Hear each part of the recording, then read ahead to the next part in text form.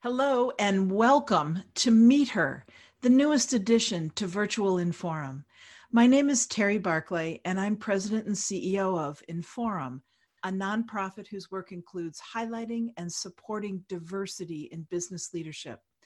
The Meet Her podcast series introduces listeners to women of accomplishment whose experiences and insights feed us all on our leadership journeys.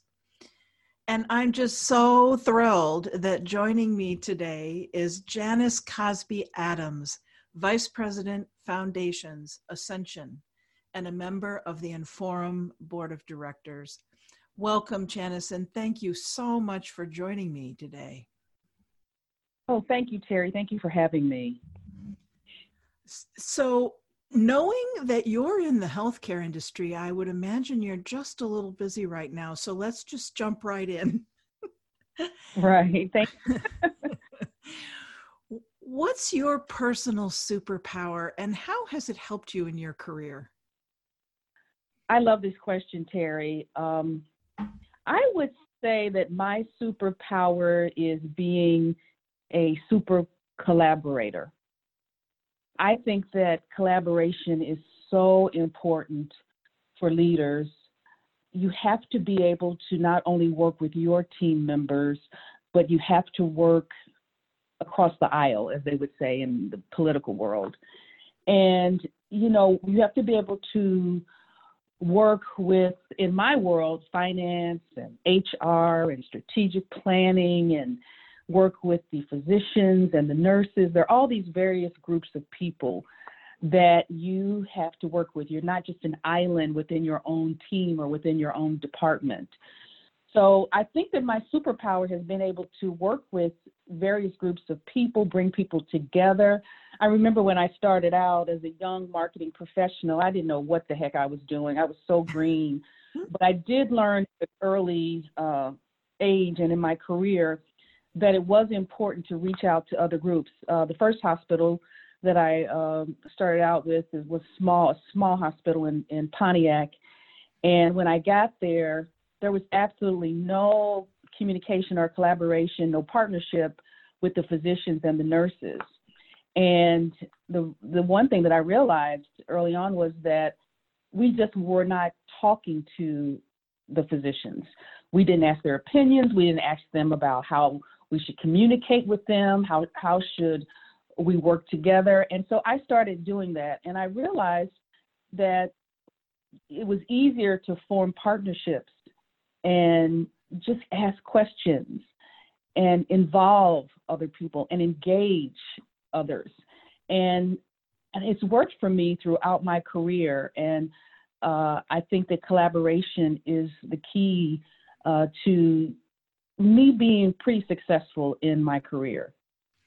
You are a rock star, Janice. So that's a really valuable tip. And it's interesting. I've heard more people mention collaboration as important when they work in the healthcare industry.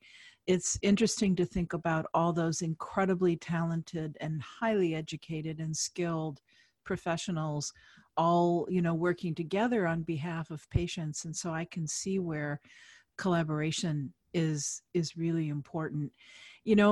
I almost hate to ask the next question because we're in such an interesting times as we record this. But what is the biggest challenge facing leaders today? Well, that is a good question, especially what our whole world is going through these days. I think the biggest challenge facing leaders, even before COVID-19 hit us, is staying nimble and not being rigid.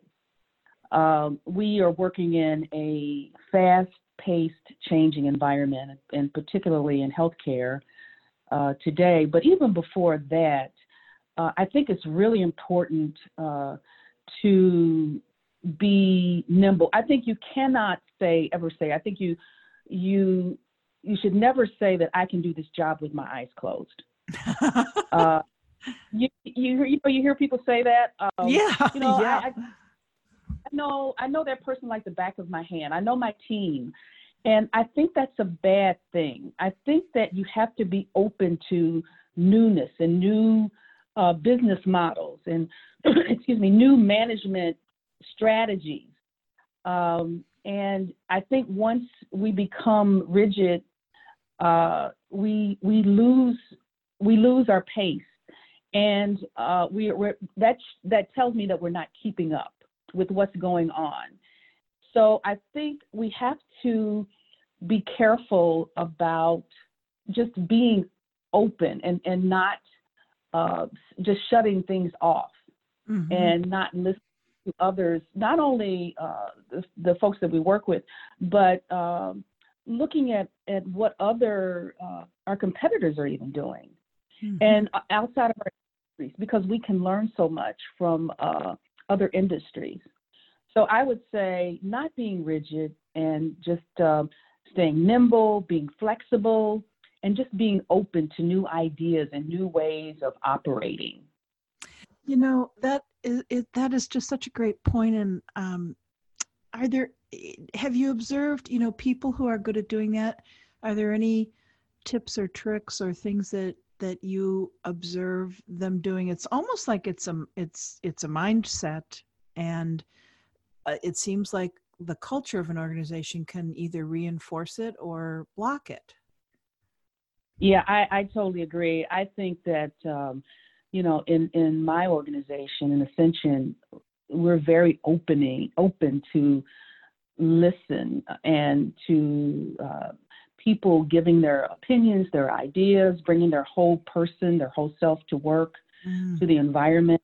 Other organizations are very closed-minded, and I think those organizations are the ones that don't make it. They're not, if you're not open to social media and new ways of communicating, and I remember, years ago we started on, through how we were taking healthcare to the community, and look at where we are now.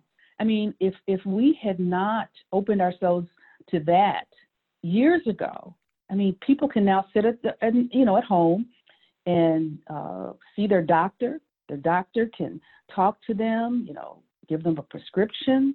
And that's something that, we've been doing for a while. And look at it now. I mean, it's so needed.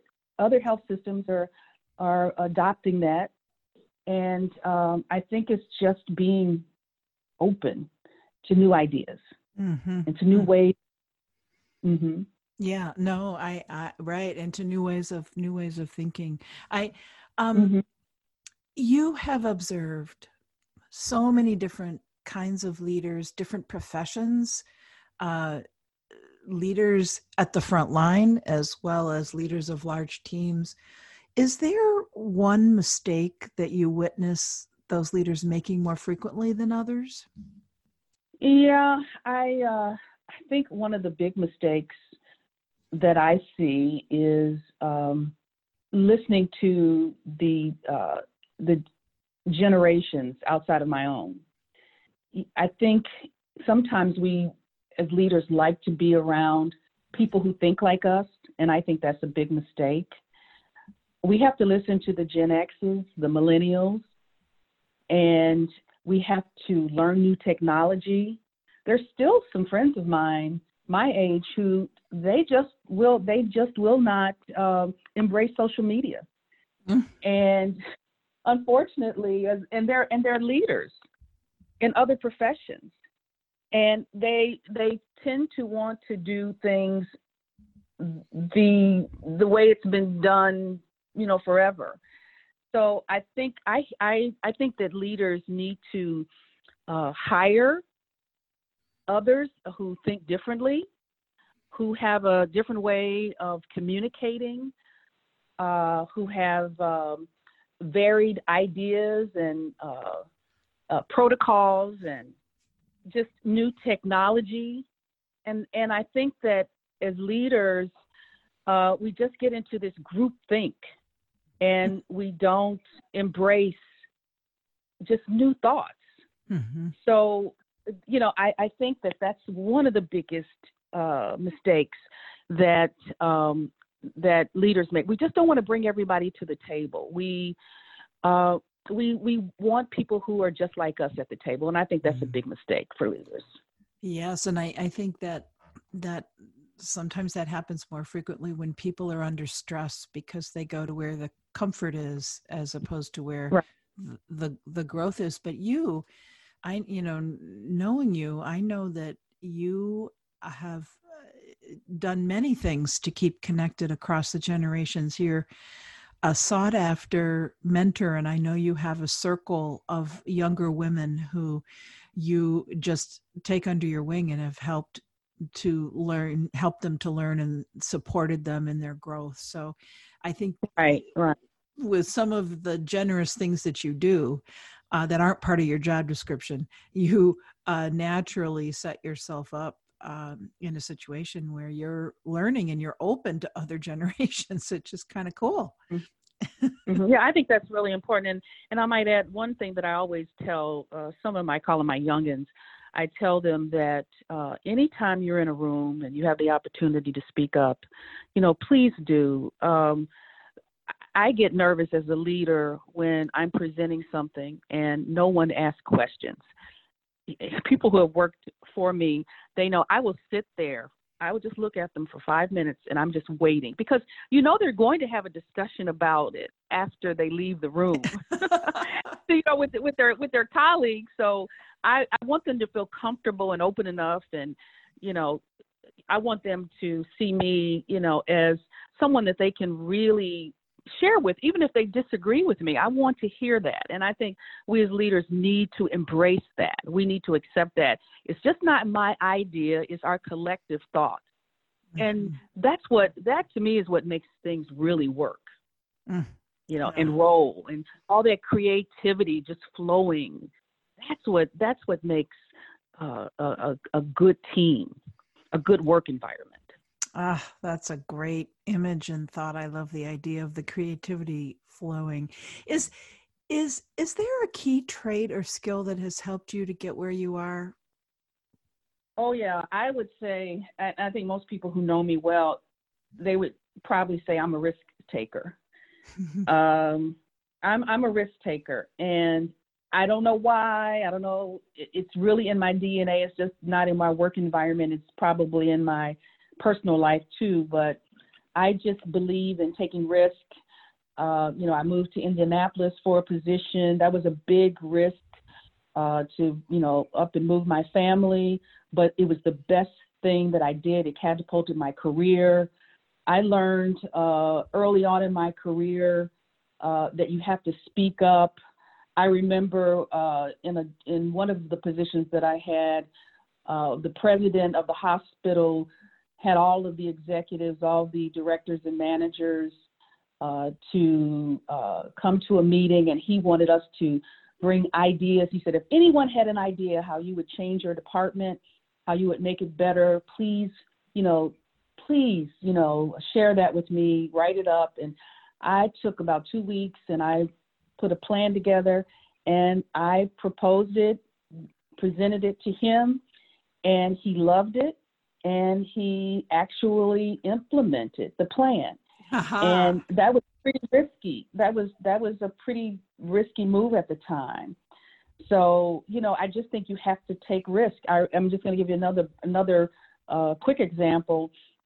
I remember when I was in Indianapolis working in a position, and I needed to move back to Michigan, and I started looking for a position.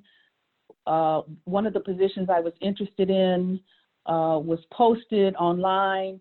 I called the recruiter, called the company, sent them my resume. They told me that I wasn't qualified. And it didn't sit well with me because it was sort of a lateral position. And I was really uncomfortable with that they didn't even want to consider me for the position. About 2 weeks later, I called him back, happened to talk to, I don't know how I got connected, but to the owner of the company. And he looked at my resume again and said I was perfect for the position. And I went through 5 or 6 interviews, and I ended up getting my first vice president position from that. Now, lesson was, I called the first time, sent my resume in. They didn't give me the opportunity, but something didn't sit well with me. I said, wait a minute now. I'm more than qualified for this position. I took a risk and called back and ended up in the position. So I guess I'm a little, insistent, and I just take risks. And I think we need to do that more. So I would say that's what I am. I think that's a skill, to take risk. I love that. And, you're spot on. When you look at the research, there is a correlation between smart risk taking and success. And I think that sometimes we wait for everything to be perfect as Right. opposed to just jumping in. So that's great advice. I love it. Right. Don't want to jump into it. You want to do it strategically. Be a strategic risk taker. Right. Right. Mm-hmm. Have your facts, and put it in context. Right. Exactly. But I think that personal, that willingness, when you have that drive and you have that sense that you're on target, Mm-hmm. I have a friend who used to say, don't ever take yourself out of the game. And I think Absolutely. that's what you're talking about, is not taking yourself out of the game. Yeah. Right. Absolutely. Mm-hmm. So Janice, you've put together multiple really stellar and successful teams. You've had to do a lot of hiring. When you're faced with two equally qualified candidates, how do you determine who to hire? Oh, that's a difficult question, because I have, by the time your resume and they bring the 2 or 3 candidates to me, they're all equally qualified. They've been vetted and, on paper, and they are, ready for the role. So I have been in this position many times, and what I'd like to do is to give them a test drive. I like to bring them to a meeting. I remember I had physician liaisons were reporting to me at the time, and I had 2 outstanding candidates. Both were from the pharmaceutical world, and they were equally qualified. And so I invited both of them to meetings with my teams before they started. And I think when you have 2 qualified applicants, you need to decide how this person will fit with the team. Mm-hmm. You have to determine if they'll fit in with the culture. And also, I think you also have to look at their zeal and zest for the company. And in particular, in healthcare, you have to have a passion. I think you need passionate people who are committed to helping others. And I need to determine if you're desperate or are you enthusiastic. Mm-hmm. And I think it's really important to just think, will this person fit in with the team? I imagine in my head, okay, if his name is Joe, how will Joe fit in with Sally and Bev and Ahmad? How will they fit in with the team? And I think and then also a year from now, do you see this person growing with the team? Do you see them really uplifting and elevating the team? So I think after you've done all your research and the paperwork and they've passed all of this, and look at how they will fit within the team. And sometimes I think if you do that, I think you'll get it right. You'll get it right. So do you have a favorite quote? I do. I really do. As a matter of fact, it's a quote by Shirley Chisholm, who was the first Black woman elected to Congress, and she also ran for president in 1972. And I have it always above my desk. And her quote is, if they don't give you a seat at the table, bring a folding chair. That is just Great. Bring a folding chair. And every time I get challenged with something over the years, I have always thought about that.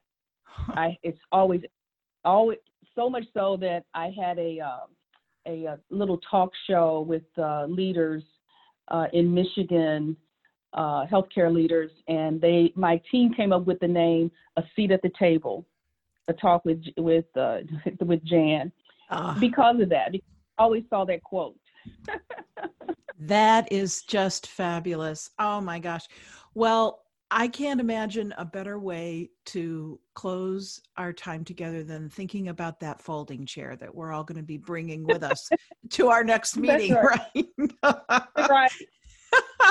Thank you so much for joining us today, Janice, and for sharing such great examples and sharing your hard-won wisdom. We really appreciate it.